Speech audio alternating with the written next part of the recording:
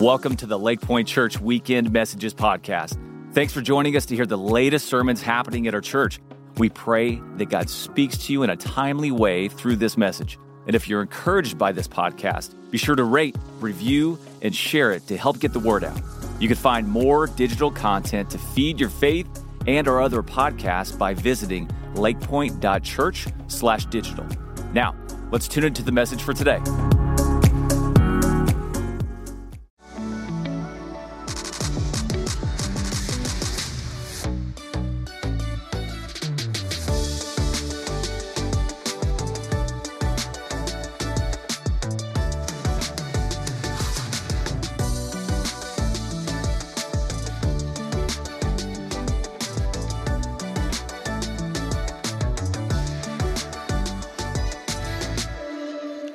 All right. Well, hey, good morning, Lake Point family. And hey, if you guys got your Bibles, head over to James chapter 1. James 1 is where we're going to be this morning. And as you'll see in just a minute, I am very excited about it. Now, hey, quick heads up while you're turning there. I'm going to talk about my family a little more than normal today for reasons that will become really obvious in about 2 minutes. So in order to lead into this, what I'm going to do, I'm going to show you a video of a conversation I had with me and my middle daughter, Felicity. Now, heads up, so I'm going to show you this video. It's only 40 seconds long. My daughters are right now up in my office watching this service, and they are going to watch to see how you responded. So when the video's done, help show my daughter how awesome you think she is. Okay, check this out. Felicity, are boys or girls better? Both in my class, but I love them. I want Boys? Okay. I go down to zone. Boys are in your class, but you don't like them? Why not? They're so to play them. You just don't like to play with them? No. What's wrong with boys? They probably mean. They're probably mean? Do you think you'll ever like boys? No. Why not? I just don't like boys. Is she awesome? Is she awesome? That's right. Felicity, you're awesome. Okay.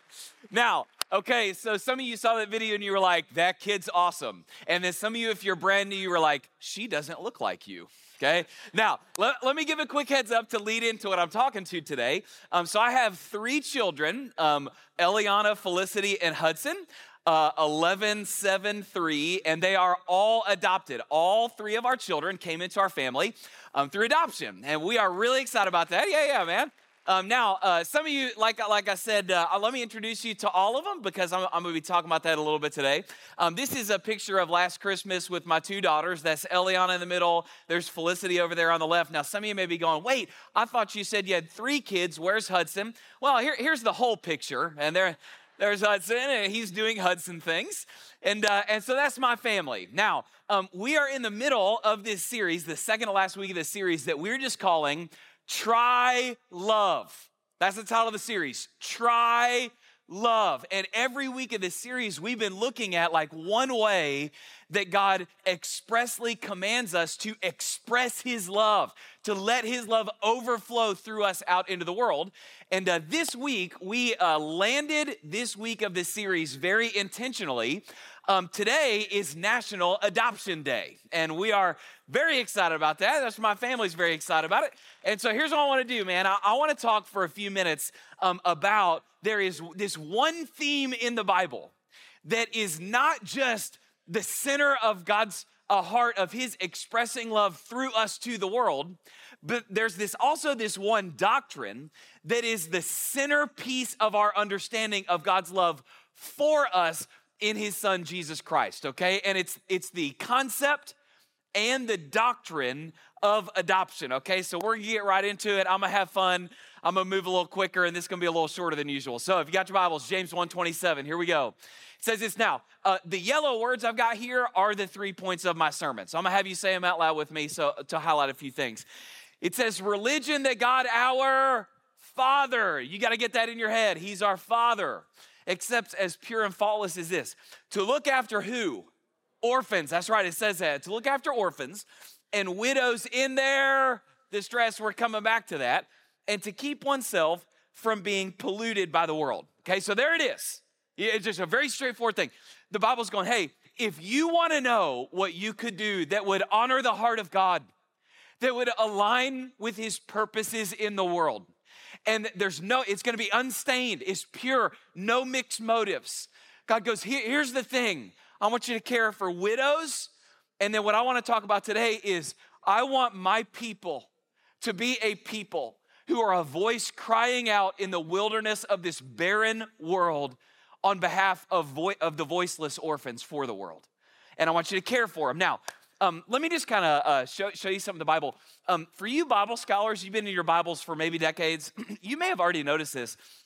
But when you look in the Bible, what you're going to notice, it's almost like God has an obsession with orphans.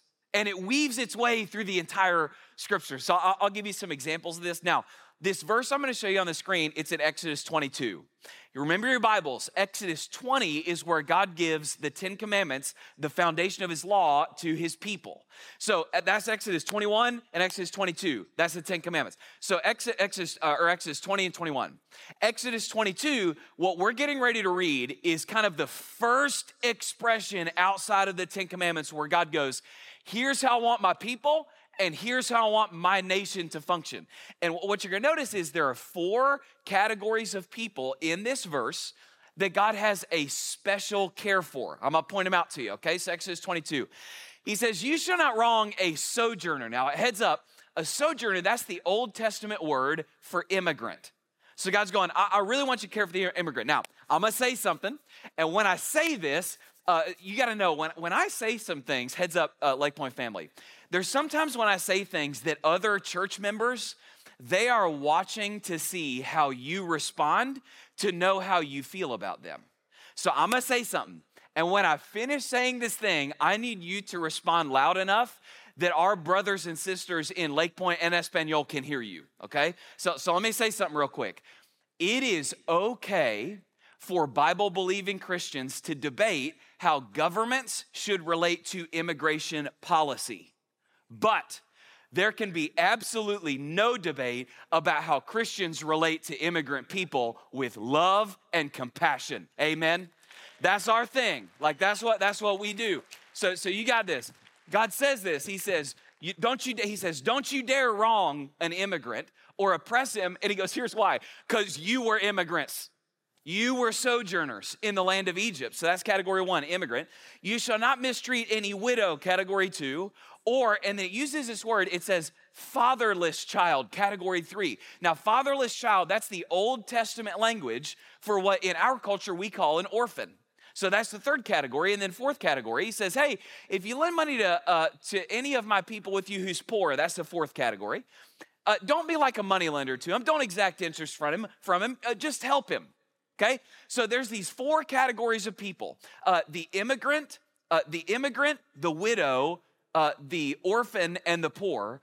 And New Testament or Bible scholars, they call these 4 categories of people, quote, the quartet of the vulnerable. Because all throughout the Bible, God constantly talks about, he goes, hey, actually, I do have favorites. Here's my favorites. Those 4 kinds of people. The immigrant, the widow, the orphan, and the poor. Those are my favorites. And God goes, I'll judge your love for me by how well you actually love them. So that's really interesting. Now, let me give you another one. The verse I'm getting ready to show you, second example. This is from the book of Job. Okay, now you guys remember the story of Job. Job is a righteous man, like good, upstanding dude, member of the community, service-oriented, all that stuff. And then God allows Job to be tested by Satan and demons. They come and they take everything, except there's only one thing of Job's they leave. Remember, they take everything except his wife. And it's honestly because they were like, bro, she's so bad, we think she's on our side. It's like, man, it seems like she just forgot to badge in and she's with us. Literally the only thing in the entire book of Job that Job's wife is recorded as saying is, quote, curse God and die. Wonderful woman.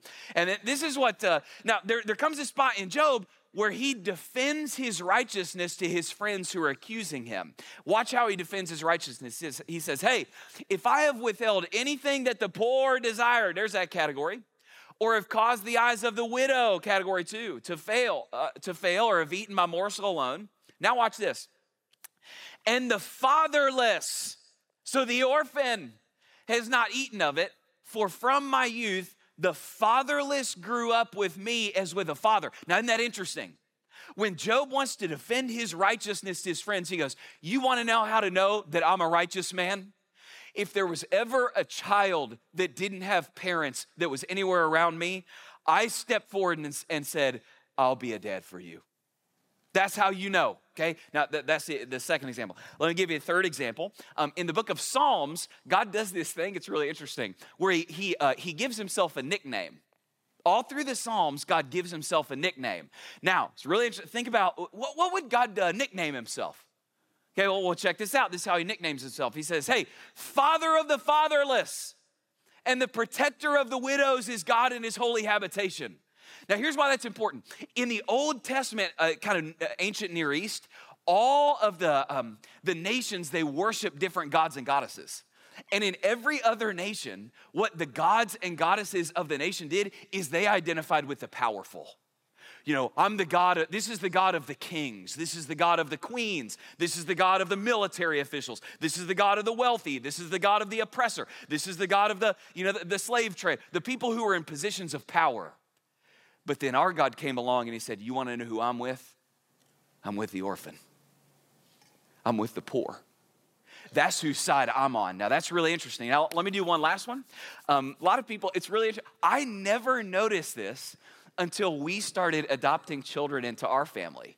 And then once it happened, I'm like, how did I never see this? So think about this. The Bible calls Joseph Jesus' father. But Joseph was not Jesus' biological father because Jesus was born of a virgin, Mary. So think about this. When God himself wanted to put on flesh and come to earth, he came as an adopted child. Jesus was adopted on his dad's side. Now, this is so interesting. Let me just ask this question. Why in the world? So I could literally do this for hours. Just trace the theme of God's love for the orphan and adoption through the Bible. So can I just ask this question? Why is God so obsessed with the orphan? Like what's going on here? Well, actually, this theological math is really easy. Here's how it goes. God loves people, and orphans are the world's most hurting people. That's actually as easy as it is, guys. Now, I want to point this out to you and give you a little historical background on this. In James 1:27, the verse I read at the beginning, it said to care for orphans, quote, in their distress. Now, there's a reason James said to care for orphans in their distress. Let me give you a little historical background of the culture that James was writing into. So this is ancient Rome. What you have to know about ancient Rome is that kids in ancient Rome had an absolutely awful, really a great deal of them died. So if a child was born into a poor family, it was almost uniformly just discarded. What they would do is there was incredibly high infant mortality rates in ancient Rome. It's estimated that 40% of children died by their 5th birthday in ancient Rome. So high was the mortality rate that Roman families, they didn't even name their children until they'd been alive for at least 7 days because so many of them died within the first week. Now, of the ones who lived, of the kids who lived in ancient Rome, if a child was born to a poor family, if a child was a girl because of their lower socioeconomic status and their lower earning potential in ancient Rome and how they were viewed, through the eyes of the law, if it was a child born into a poor family, a girl, or a child with a disability, they were almost uniformly discarded by the families. What they would do is they would take the children, it was a form of infanticide. They would take these brand new newborn children and they would abandon them in the wilderness or in forests around the skirts of the cities where they were living. So you could walk around the edge of a city, around whether it was a desert or a forest, and you would hear the cries of newborn children who were being abandoned to their death. They left them on garbage piles. They would throw them in dung heaps. There's actually a Bible verse. A lot of people don't understand why Jesus said this. Do you guys remember?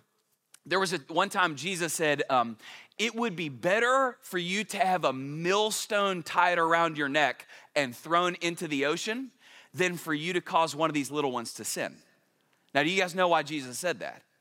Because what they would do is they would take an infant that they didn't want to raise, they would tie a millstone around its neck, and they would throw it in a river or an ocean it was an early form of abortion, just to kill the child because they didn't want to raise it. Now, what people would do is they would take the children that were discarded and they would abduct them. Ill-meaning people, slavers, that kind of thing. They would take these children, they would abduct them. They would take the girls and they would force them into prostitution or sex trafficking. Absolutely horrific abuse for these girls that were discarded and then taken up by these slavers. Orphaned boys would be turned into slaves. These were the boys that ended up fighting in gladiator games, dying for the entertainment of the people. Now, this was the environment that James writes when he goes, hey, these orphans are in distress. Care for them. And then Jesus came along and he changed how the world viewed children. You guys remember that time Jesus was teaching one time and people started bringing him kids. Like all these people, they started bringing him kids. They were like, Jesus, will you please bless our kids? And the disciples, remember James 1, it said, hey, don't let yourself be stained by the world. Where the disciples, they had been stained by the world. They had let the world's attitude towards the unborn and children rub off on them. And so they started adopting that attitude. And so they started rebuking the people who were trying to bring kids to Jesus. And they were like, hey, don't do that. Jesus turns around and rebukes his disciples and he says, no, I love kids. I welcome kids. I want kids on my lap. In fact, he even said, you've got to become like one of these kids to enter into my kingdom. And Jesus changed the entire world, viewed children from then on. In fact, the early church in Rome, one of the reasons it grew so fast is because what the early Christians did is they took Jesus' attitude towards kids and they took the doctrine of the Imago Dei, the belief that every person everywhere is created in the image of God and is of infinite value regardless of their wealth, their ethnicity, born, unborn, socioeconomic status. They just believe it doesn't matter. Everybody is equal in their value before God. So here's what the early Christians did. They gathered in the catacombs when they were meeting as the underground church in Rome. And they would gather in the middle of the night and they started organizing these baby runs. And they'd gather at midnight, and then they'd go out from like midnight to 2 a.m., and they'd go all around the skirts of the city. They'd go past the dung heaps. They'd go past the trash piles, and they'd listen for the cries of these abandoned children, children with deformities, poor children, girls who had been abandoned just because they were girls. And the Christians started adopting them into their families en masse. I've actually been to Rome and visited the catacombs. In the catacombs, there's all these tiny, they're little child-sized coffins about this big, because the early Christians, they gathered these children and sometimes they couldn't save them after their abandonment. And so there are little infant-sized tombs with inscriptions with names like this, names like Stercorius, which translates abandoned in the garbage. And the early Christians gathered these children and said, you can come be a part of our family because God is willing to adopt you into his. Now listen, let me ask you this question. Do you think the distress that orphans experience has gone away today? No. Let me just put this in perspective. Right now, there are 672,000 children in foster care in the United States. 51,000 of them are in the state of Texas. Right now, 9,000 children in the greater DFW area are in foster care, and 40% of them are in foster care within 30 minutes of a Lake Point campus. Here's what happens. Every year, 30,000 children age out of the foster care system. Do you guys know what happens when you age out of the United States foster care system? Here's what happens. You turn 18, and on the day you turn 18, you are walked to the door of the foster care system. You are handed a $500 check from the U.S. government. At least that was true at the time of the writing of this sermon. A $500 check from the U.S. government, and they say, good luck. Now, let me ask you this question. If you were 18 years old with no mom, no dad, no family support system, no higher education, $500 and no place to live, how would you do? Not good. You would probably be, quote, in distress. And that's exactly what happens. 25% of the children that age out of the foster care system are in jail within 5 years. Right now, let's zoom out. Zoom out to the world. Right now in Asia, where the greatest part of the orphan crisis in the world is, there are 60 million orphans in Asia alone. Let me put this in perspective for you. If you were to take all the orphans in the world and make them into their own country, so a country just comprised of the orphans in the world, that would be the 7th largest country in the world. Now, that's not just causing distress on the orphans, that causes distress on societies. Did you know, I shared this in the Act Like Men series, did you know that fatherlessness is the number one contributor to all 5 of the following societal ills: crime, homelessness, unwed pregnancy, poverty, and future fatherlessness. Fatherlessness, number one highest correlative on all 5 of those things. Joseph Stalin, who I'm not used to quoting in sermons on compassion, by the way. Joseph Stalin one time said, the death of one is a tragedy, but the death of a million is just a statistic, okay? So here's what I've learned as a preacher. I've learned some of you guys, you're like math people, you're stats people, give me stats, I get it, okay? Some of you are like, that doesn't register for me at all, I need shapes and colors, okay? So it's like, hey, let me help you out. Some people are stats people, some people are story people, so let me give you a story. All right, I mentioned earlier my daughters, okay? We got 2 daughters, Eliana and Felicity, that we adopted. And I'll just, just so we can have a good aw moment, I'll get, this is my favorite little picture of them when they were little, okay? Give me a good aw. That's good. Thank you so much. So this is our first ever daddy-daughter donut date at Dunkin' Donuts with Felicity. That's a first ever. Now, by the way, we're still doing this every weekend 7 years later. So this is what we were doing. Now, back then, Felicity, oh, thanks. That's unexpected. Okay. Now, Felicity, you'll see the ketchup packets in her hand. Felicity wouldn't eat the donuts, but she likes squeezing the ketchup packets. So that's what that is. Now, that's my 2 girls. Now, that's the cute picture. Now, let me show you my favorite picture of my 2 girls. It's this one. That's it. We call that's the mean mug picture. So that's them at the dinner table doing their mean mug. Now, you can take that down. Now, let me give you a story. So, we were talking about stats. Let me give you a story. One of our daughters, we got a little bedtime routine every night. We sing a little song. I quote a little Bible, Psalm 1 over them, and we do our little bedtime routine, and then we'll just talk for a little bit. And one night when one of our daughters, think about this, she was 2 years old. And asking questions, Paw Patrol questions, or where was. And then she asked this question. She just said, "Why didn't my mommy want to keep me?" And dude, I'm like trying not to lose it, But we went, "Oh, babe, listen, your birth mommy, she loved you so much. She loved you so much that she wanted you to have the best possible life. And baby, she loved you so much that when she realized she wouldn't be able to give you the life that she wanted to be able to give you, she made the hardest decision of her entire life. She made the decision to place you so that you could have the life that she wanted you to have. Baby, you are so loved." And then we said this, we said, "And we loved you, baby. We picked you. We chose you." Like all these other families who just had normal birth children, they got stuck with their kids. We picked you. We chose you, babe. We were like, you are so, so, so loved. And then for about a year of her life, every night she'd pray 4 things. She'd pray, "Dear God, please no bugs crawling on me at night."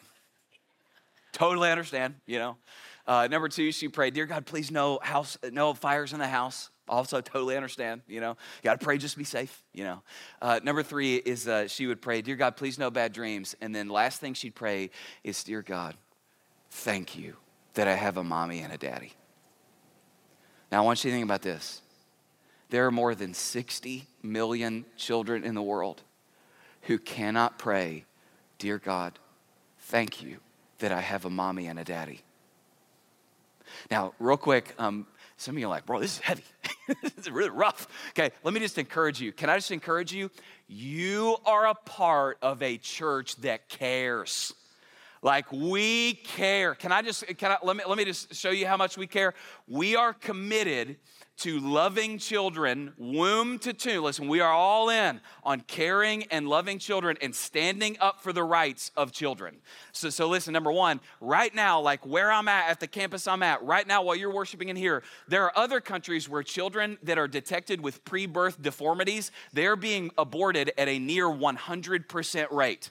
Okay, at Lake Point, we're going, those kids are created in the image of God and they matter. They matter. So right now, while you're in here, we have a SOAR ministry for children with disabilities that meet every week, and we make sure those families and those kids, they got a place where they're going to be loved. They got a place where they're going to be loved.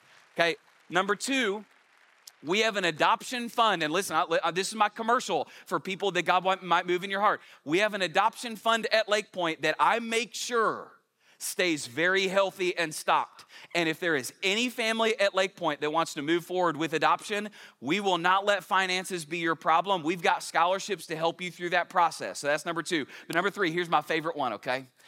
Back in 1998, there was a lady that was an attender here at our Rockwall campus. And earlier in her life, she had made the decision to terminate a pregnancy. And she'd come to know the Lord, and she carried around guilt for that decision, and she wanted to see it redeemed. And God had done a great miraculous work in her life to take away her sin and to give her a hope and a future and all these things. And so she started to have this thing burn inside of her where she thought, man, what if the thing that has been my life's greatest misery could be redeemed and become my greatest ministry? And she began to have a heart for women who were facing that decision. And so she approached the elders of Lake Point Church in 1998 and went, hey, I've got a vision for this thing to help these women, to help these kids. I want to make sure that I want to help these people in their distress. And in 1998, the elders of Lake Point immediately didn't even have a follow-up meeting, went, yes, we're going to financially help you. And they gave her funds to launch something that became the Pregnancy Resource Center of Rockwall. That thing has been in operation now for over 22 years. We still financially fund that thing every single year. And in those 22 years, over 1,800 children's lives have been saved and women have been helped. That's right. See, listen, man, that stuff matters.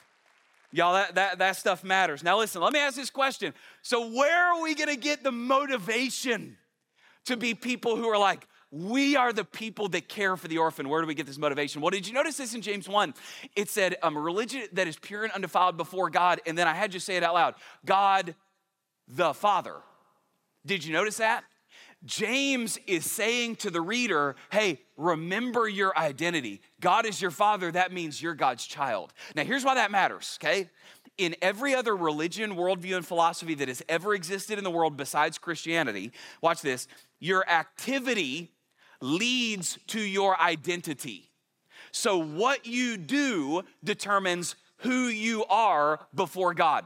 So for instance, in legalistic Christianity, it's like, well, if I obey all the rules of the Bible enough, then I sort of like work my way into God's good graces and I'll be saved because my good works outweighed my bad works. Wrong. Do not pass go, do not collect $200. You'll go straight to hell believing that. No.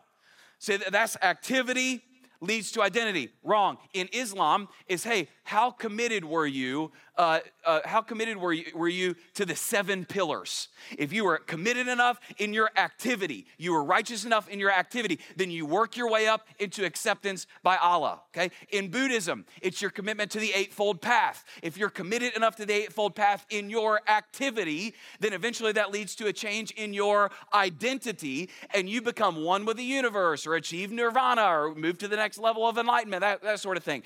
In every other one, it's activity leads to identity, except in Christianity. In Christianity and Christianity alone, God changes your identity by a sheer act of grace, regardless of anything you have ever done or ever will do. He bestows on you an alien righteousness, in the words of the theologians. He gives you and clothes you with the righteousness of Jesus Christ. He adopts you into his family. He calls you a son or a daughter. He changes your identity, and then because your identity has changed, you're in a new family, you got a new dad. That eventually leads to a change in your activity. That's the best news you'll ever hear right there. You see, that is our message. That, man, it's because I'm not the person I used to be anymore that I don't have to do the things I used to do anymore. It's identity leads to a change in activity. And listen, man, I can't say this often enough. Do you know what that means? That means that no matter who you are not what you did.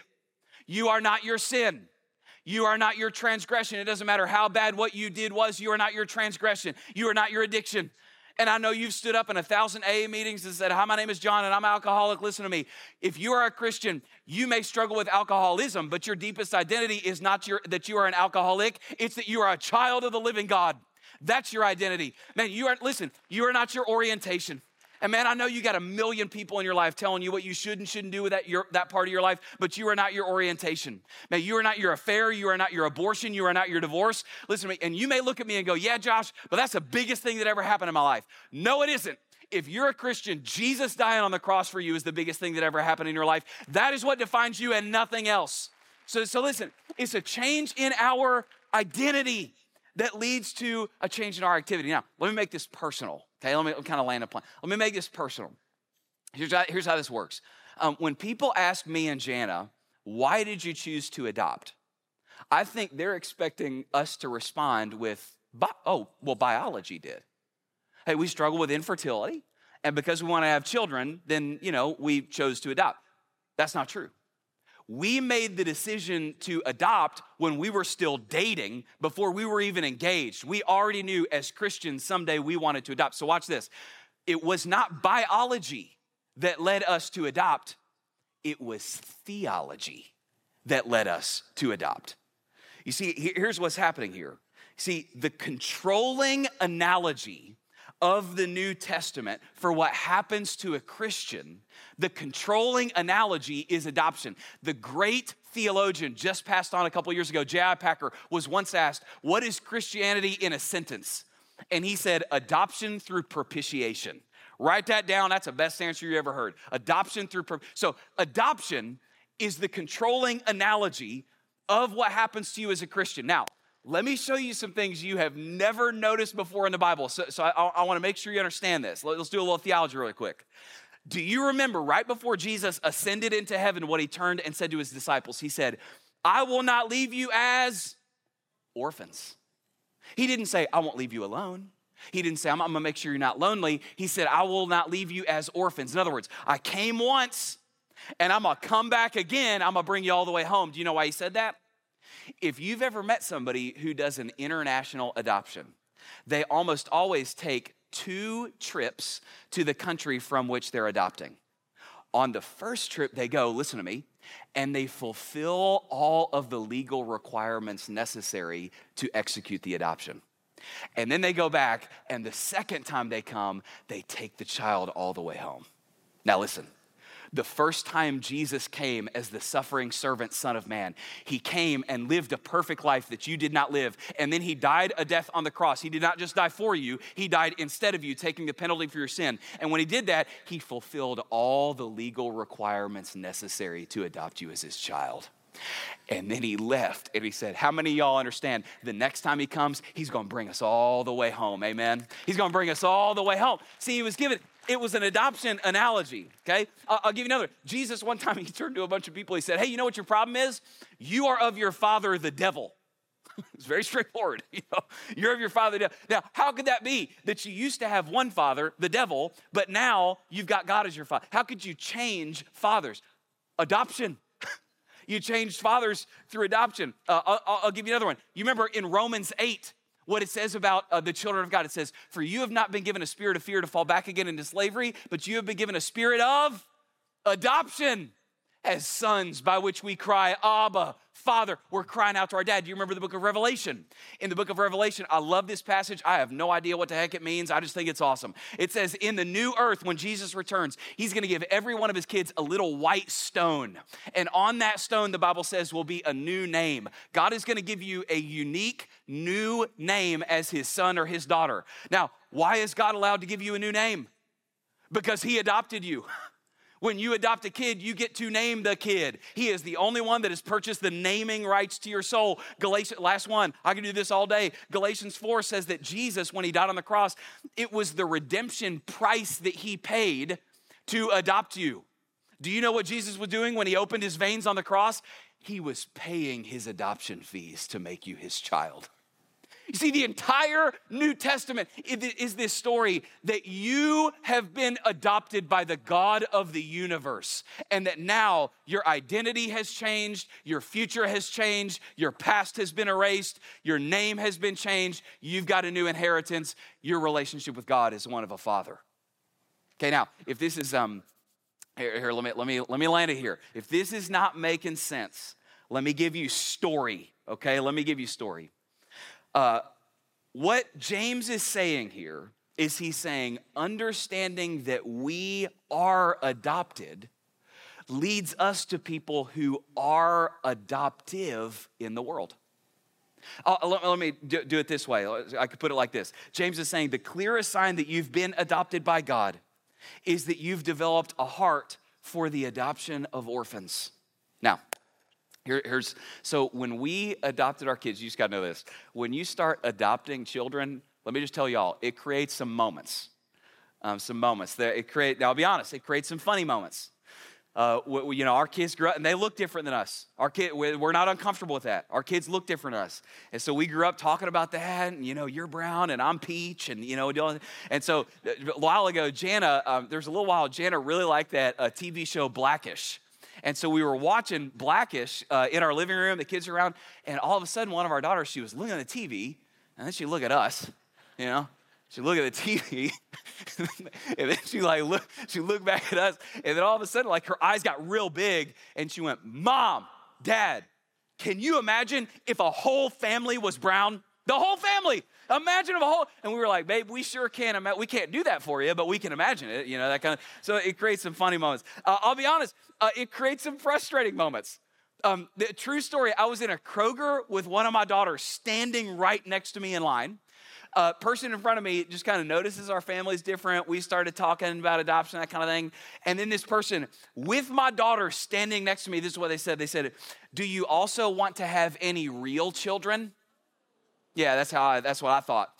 As soon as they said that, it was like the sky went dark, my pupils dilated. I heard a voice say, "Finish him." It was like I was ready to just murder this dude, And it creates some frustrating moments. And then, but listen, more than that, here's what adoption does, is it creates these mind-blowingly amazing moments. Okay? I mentioned earlier our daughter Felicity. The picture you're about to see on the screen is from, it's a special day in an adoptive family's life. It's called the Adoption Finalization Day. So they place the child with you, and then you have this child for a series of months, and they're kind of checking you out, make sure you're legit, you're not shady, anything. And then your heart attaches to the child, obviously, but then there comes a moment where everything's legally cleared, and you go to a courtroom to make the adoption legally binding. And this is that moment for Felicity. This was her adoption finalization day. That's a much younger Josh with less gray temples. And then there's little precious Felicity right there. And then there's Jana with mascara just flowing down her cheeks. And this judge was a great Christian Jesus-y dude. And we're there, and this is what he said to us. Listen really close to this. We stand in front of the judge. We're holding this girl that in about 60 seconds becomes legally our child forever, okay? And the judge looked at us, and here's what he said.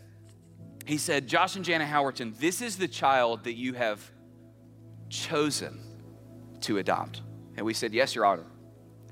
And he said, "Josh and Jana Howerton," he asked us a series of questions. "Josh and Jana Howerton, do you understand that this child's name will be henceforth legally changed to Felicity Hope Howerton?" And we said, "Yes, we understand." And then he said, "Josh and Jana Howerton, you understand that henceforth she will have the right to an inheritance from you, and that it is in fact illegal for you to try to disinherit this child?" And we said, "Yes, Your Honor, we understand." And then he said, "Josh and Jana Howerton, do you accept responsibility for her physically, financially, emotionally, spiritually, and in every way?" And with tear-stained cheeks, we said, "Yes, Your Honor, with all our hearts, we do." And in that moment, Felicity became a legal child of ours in a legally binding way. Now, we're there and we're weeping. If I had mascara, it'd be on my shoes too, okay? But, and listen, part of us was we were moved with emotion from my daughter. But honestly, a bigger part of it is we're standing there experiencing this, and we're realizing this is what God did for us. You see, do you understand this? That if you are a Christian, there was a moment in eternity past where Jesus, your advocate, that's courtroom language. The Bible says Jesus went into a courtroom. He's your advocate. He's your attorney with you. God is the judge. There was a moment in eternity past where Jesus stood before the judge, and God the Father looked at Jesus and he said, "Do you understand that this is the child that you have chosen to adopt?" And Jesus said, "Yes, Your Honor, in love, I predestined this child to adoption as a son through Jesus Christ to the praise of his glorious grace." Yes. And then he said, Do you understand that the name of the child that was previously called not my people will be legally changed to a son of the living God? And Jesus said, yes, Your Honor, I understand that. And then God said, do you understand that henceforth he will have a right to inherit everything that is yours? And that actually you cannot disinherit this child? And Jesus said, yes, Your Honor, I understand. And then God said, do you accept responsibility for Josh? Physically, financially, emotionally, spiritually, and in every way. And in that moment, Jesus said, yes, Your Honor.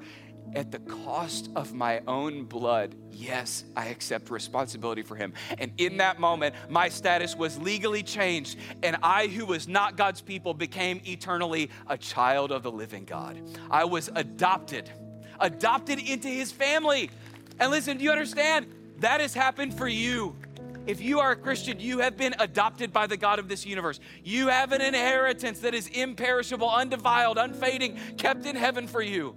That he has an eternal love that has been placed on you. That you cannot be disinherited. That your future is Jesus' future, and he has erased your past. That has happened for you. Now listen, you may hear all that, and you may go, okay, so what? So what, right? Let me give some very just straightforward, bold action steps, all right? Now listen, heads up. I'm gonna be very straightforward right here, man.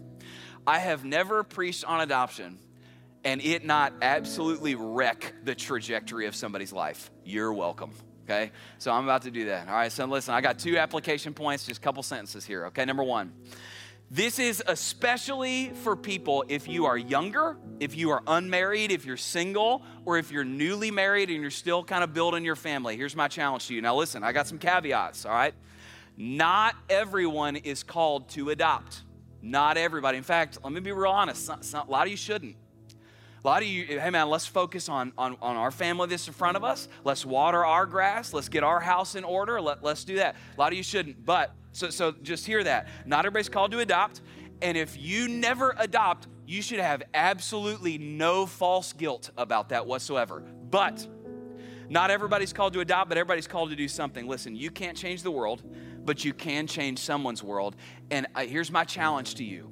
If you are still have years in front of you where you might be building a family, my challenge is that you at least pray and ask God if he wants at least one of your children to be part of your family through adoption. I'm asking you to consider that. We have an adoption fund through the Lake Point Missions. We will financially help you do that. Okay? So here's what you can do. If that's something you're like, I need more information on that, God is stirring something in my heart.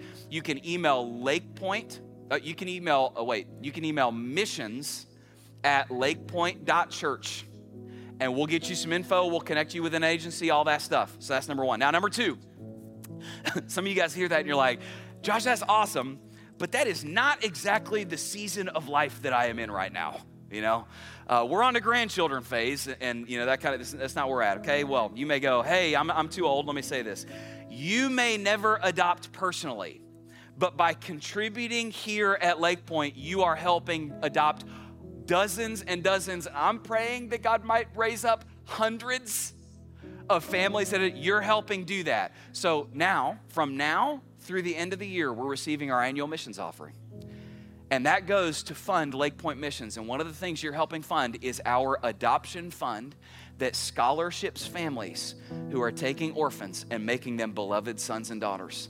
So what you give to annual missions offering above your regular giving through the rest of the year, it helps fund that. You can give to AMO in one of 2 ways. There's an envelope on the seat in front of you that says annual missions offering. You can put your gift in there. Or you can text the word give to the number 20411 and choose annual missions offering from the drop-down menu, okay?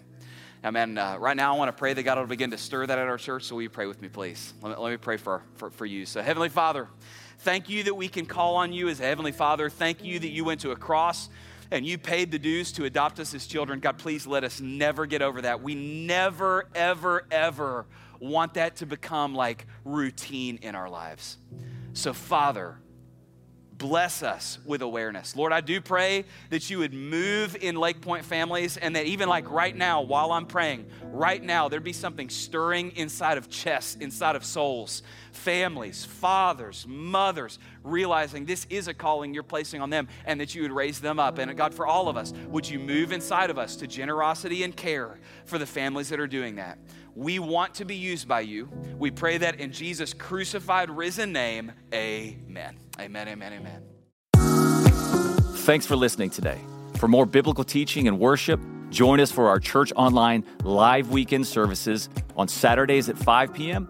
and Sundays at 9:30 and 11 a.m. Central Standard Time. For more information about all the digital ministries of Lake Point, visit lakepoint.church/digital.